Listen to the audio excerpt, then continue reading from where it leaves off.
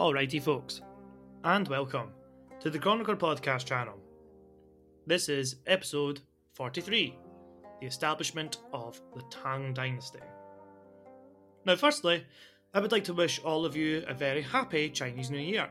Whether you are in China, the USA, the UK, or anywhere else in the world, 春节快乐! I've already done an episode on the stories behind the Chinese New Year, so be sure to check it out. It's episode 15, or the link is in the description of this podcast episode for you. Now in this episode, we got to the planning of rebellion by Li Yuan and how he was going to make his move. We will discuss the consequential battle with the Sui and the first emperor of the Tang Dynasty. From his powerful position in Taiyuan, Shaanxi province, on the 6th of July, 617, Li Yuan proclaimed that he was going to support the King of Dai as the new emperor of the Sui dynasty. For most people, this seemed rather odd. I thought he was going to proclaim a new dynasty, but no. Now the reason why is because people fought for power, yes, but in the name of the Sui dynasty. Of course, whoever secured the most power first would then proclaim their own new dynasty. And as well as that, King Dai, or the King of Dai, he was still a child, so that played a huge role into Li Yuan doing this, because if it's a child, of course he can name himself Chancellor or whatever title he wants, and then later on down the line remove him, which is basically what happened. Anyway, previous to this proclamation, Li Yuan ensured that his northern frontier was secured by offering an alliance and military aid from the Turks, to which they agreed. So now that he was covered in the north, he simply had to march west and take the capital Daxing, or Chang'an, or modern-day Xi'an. The most direct route was to march beside the Fen River, which connects to the Yellow River, then head toward Daxing through the mountain passes which surrounded the river. The use of the terrain really did help the Tang conceal their army, and therefore their intention to rebel until the latest minute possible. As for the commanders, etc., we will just focus on the Li family for the purpose of time. Li Yuan was obviously the head of the entire operation. Then you have Li Jiancheng, or the eldest brother. He was the leader of the army of the left. And then you have Li Shimin, who was the leader of the army of the right. The youngest son, Li Yuanji, was left in Taiyuan to keep the house in order, whilst the Tang army made their bid for power.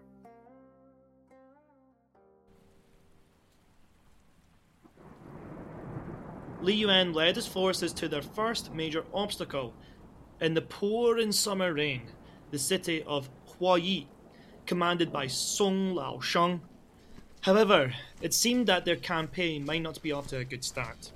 The torrential rain made the movement of provisions extremely slow, and they couldn't keep up with the army.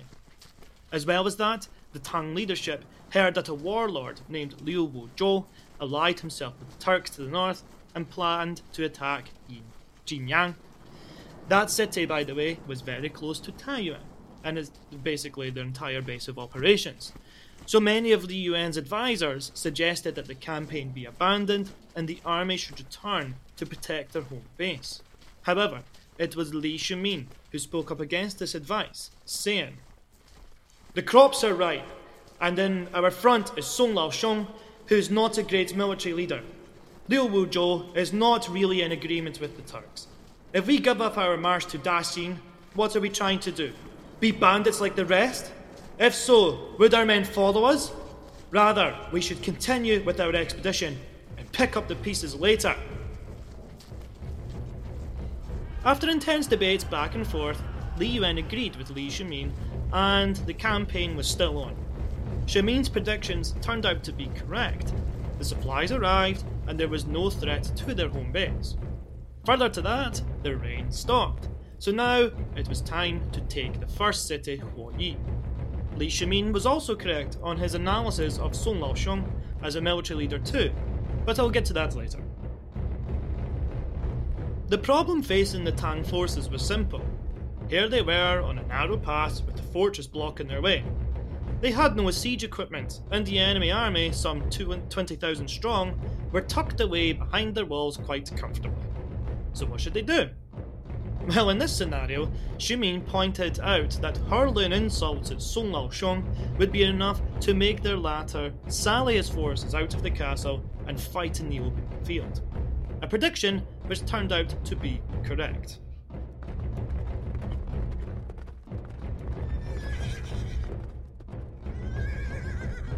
Hey everyone, look at Song Laoshong, hiding behind that wall. His ancestors must be very proud of him, right? Hey, I heard his wife is beautiful as well. I can't wait to defeat him and then take his wife home with me as a concubine. Hey, the wife's mine. I'm the eldest brother, not you. Well then, we will fight for her. How about that? Haha, your mum's bells. Oh, I can't wait to get my hands on those two so I can beat them to death. That's it. Men, get ready. We're going out. Enraged by the insults Xu Min and his brother were hurling at him, Song Laoshong gave the order to sally his men out and fight the enemy. However, as his men were trying to get assembled outside the wall, they were attacked on two sides by the Tang forces. Li Yuan led the central charge with his eldest son on the east gate. Li Shimin, on the other hand, led his forces to attack the south gate. Li Yuan met the main army led by Song Laoshong and was actually getting beaten back. Xu Min, on the other hand, was having much more success. It is said that Xu Min led from the front, smashing his cavalry into the enemy ranks. Using twin sabres, he slashed and cut at his enemies, so much so that his sleeves were drenched in blood. In a sudden battle rage, Xu Min ripped his clothes off and kept hacking away at the enemy troops until his swords were completely blunted. Seeing a mad raving lunatic as a leader made the forces of the south gate run back into the walls. Meanwhile, at the east gate, both forces thought Xu Min had broken into the city, so the defenders tried to let some troops get back through the gates to get to the south gate to help defend it. Seeing his chance, Li Yuan ordered a second charge, which broke Song Laoshong's men. The soldiers of Song's army were so scared that they closed the gate whilst their commander was still outside it. In a panic, they threw down a rope to their commander in order for him to climb up the wall. But as he climbed up the rope, a Tang officer pulled him down and killed him on the spot. With the initial battle won and the enemy commander killed, the Tang forces withdrew to regroup for the final assault the next day. The problem they faced now, though, was that they didn't have any siege equipment. So to get around this, they used human ladders. Yes, you heard that correctly. They used human ladders to scale the city walls. To motivate everyone to participate in the assault, Li Yuan announced, "In the rain of arrows and stones in the battlefield, both noblemen and humbled servants are equally exposed to death. Why should there be any difference then when they are rewarded? So they should be justly rewarded if they render the same service." Now, I don't know about you, but that really wouldn't motivate me to climb on a comrade's back to try and help another comrade climb on my back to then get on a city wall. But that's just my opinion. The ferocious fighting led the officials in the city to come to the conclusion that it was better to let the Tang army in rather than fight to the death. And so by the 4th of August, Huayi officially surrendered to Li Yuan. Wanting to maintain good relations, Li Yuan didn't harm the civilians inside the city and gave them all food. At the same time, he turned the newly captured city into another base of operations, and he recruited able-bodied men into his army. I bet all of those men agreed upon the condition that they join Xu Min's troop after seeing the absolute madman on the battlefield. The Tang army then came across little resistance up until their main objective. And to save time, I will quote Julian Romain in his incredible book Rise of the Tang Dynasty, The Reunification of China and the Military Response to the Steppe Nomads, AD 581 to 626. Here's the quote. Li Yuan and his army soon resumed the expedition to Guangzhou. On the 8th of August, they took Linfan and its hinterland. On the 13th, they took Jiang, Xinjiang, Shaanxi, and on the 15th they reached Longmen, Yumenkou, on the east bank of the Yellow River. Before them, beyond the Great Yellow River, was their objective. The geography sounder in the Guangzhou Plain was what troubled Li Yuan more than anything else. The Guangzhou Plain, by the way, is where the Fen River meets the Yellow River, and where, if you look at a map, you will see the river take a 90-degree turn toward the east. The Wei River, a tributary river for the Yellow River, also connects to the yellow one at this point. I know it's confusing, but I will post a picture of the map so you get a better idea of what I'm talking about. Now, the geography, like I said, was the major problem. For one, there wasn't much room to manoeuvre around, as the area is completely surrounded by either mountains, or of course you've got the Yellow River in front of you. Now, beside fighting with this dangerous river beside you at all times, because remember, the Yellow River likes to change course a lot and it does cause a lot of problems. So that's a whole different kettle of fish. So, what should Li Yuan do at this time?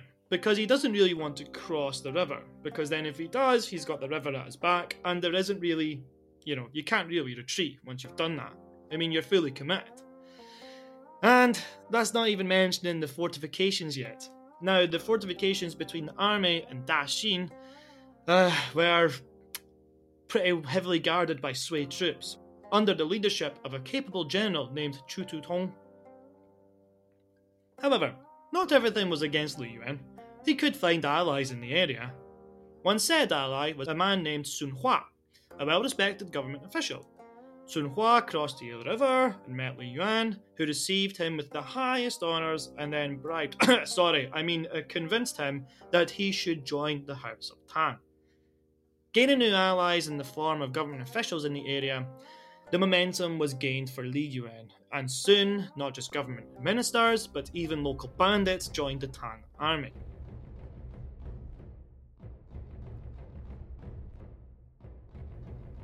Li Yuan sent one of his generals named Wang Changxie to cross the Yellow River with a mixed army of infantry and cavalry to march to capture Chu Tutong's position at Hudong. Chu Tutong would then be faced with a dilemma: defend the city and allow the Tang forces to surround the entire area of Daxing, or to flee to the capital and put up a last stand there. Well, Chu Tutong decided that the only chance the Sui had at victory at this stage was to defend Hudong and defeat General Wang's forces. Afterward, they could fortify their position a bit better.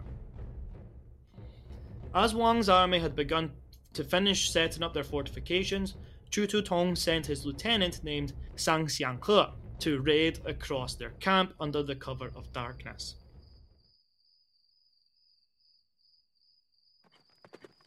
Taking their elite cavalry, Sang Xianghe gave the order to drop the pontoon bridge on the Yellow River. Him and his cavalry then ran to Wang's camp, which had not been properly established yet, and smashed into the enemy lines. Taken completely by surprise, Wang ordered his men to give up ground, but in an orderly way. Once the Tang army was looking like it was going to break, Wang ordered his cavalry to skip around their lines and into the enemies, and then the cavalry detachment could smash into Sui forces from behind. Now, seeing that they were surrounded, Sang Xianghe withdrew back toward Hudong, and now it was Chu Tutong's turn to be under the pressure. Wang Changxie's forces now besieged Hudong. Li Yuan now had a bit of another dilemma. Should he finish Chu Tutong off before proceeding to the capital, or should he rush to Daxing and take everyone by surprise whilst exposing his rear? Now, many argued that the most sensible and practical solution was to take Hudong and finish off Chu Tutong first. From there, the capital was wide open. However, it was Li Shimin, once again, who argued differently. He said, "We have won victories. If we push on to Daxing now, they would not be ready for us. Speed will conquer. The strategists will not have plans. The fighters will not have organised their tactics. But if we spend time in an extended siege, many of our newfound allies will leave us. Bad morale would strike our army, and our enemies will perfect their preparations." Chu Tutong had enough to do to defend Hudong. leave him there and take Daxing. Li Yuan once again correctly sided with Xu Min and left General Wang to basically keep Chu Tutong in his place at Hedong whilst the rest of the army went to take Daxing. Upon hearing that Li Yuan was personally marching toward Daxing, Chu Tutong did indeed try to break out of Hedong. He left a commander by the name of Rao Junsu to keep Hedong while he took a crack troop force of 30,000 men out to march toward Daxing. And they made it!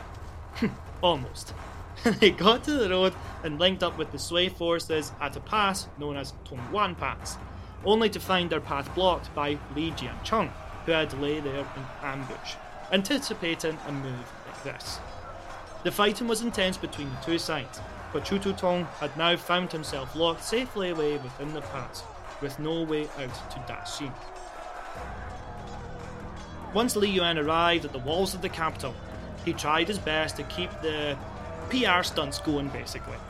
He ensured the civilians were not harmed, he even sent the Sui court multiple messages saying he was only there to protect the Sui dynasty, but he was of course ignored. Then the Tang army began to build their siege equipment, because I'm guessing that the capital walls were perhaps too high for human ladders when they insulted the other city. Now, when they were building their siege equipment, normally that would probably be a good time to try and sally out and cause a bit of disruption, but no, they met very little to no resistance. And when it finally came to them assaulting the city, again, there wasn't much resistance. The men scaled the walls, opened the gates, and let the rest of the army into the city. As simple as that, as easy as pie. Li Yuan then elevated the 13-year-old Yang You as the new emperor of the Sui dynasty, titled Sui Gongdi. Emperor Yang, his father, was far away in Jiangdu, which is in modern-day Jiangsu province, and he was far too busy chasing those southern hotties that he always fancied for concubines whilst his empire fell apart. Soon, Emperor Gong rewarded Li Yuan the title the King of Tang, and then appointed him Prime Minister. From there, Li Yuan would take the ultimate step, remove the child emperor from power and proclaim a new dynasty by 618. Li Yuan removed said child emperor and then named himself Tang Gaozu, therefore officially ending the Sui dynasty for good.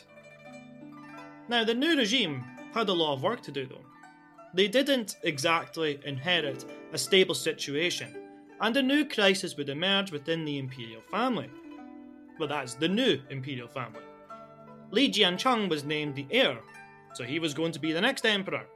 Li Shimin was named the Lord of Qin, and the third son was named the Lord of Qi.